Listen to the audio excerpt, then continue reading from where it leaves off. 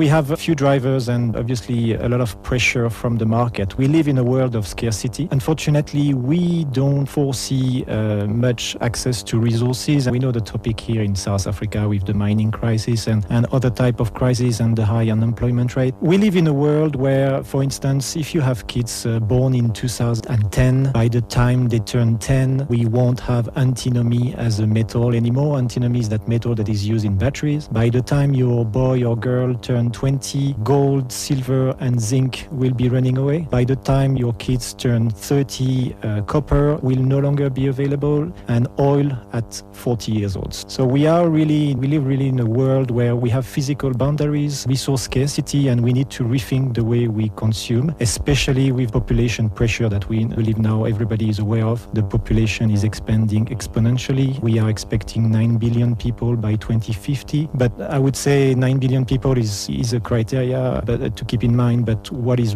even more pressurizing is that out of 9 billion people, we now see 4 billion people accessing the middle class. It used to be 3 billion. The new estimates from OECD tells us that it's between 4.3 and 4.5 billion people like you and me who will want to access a house, one car, two cars, mobile phones, PCs, and so on, you name it. So how do we do?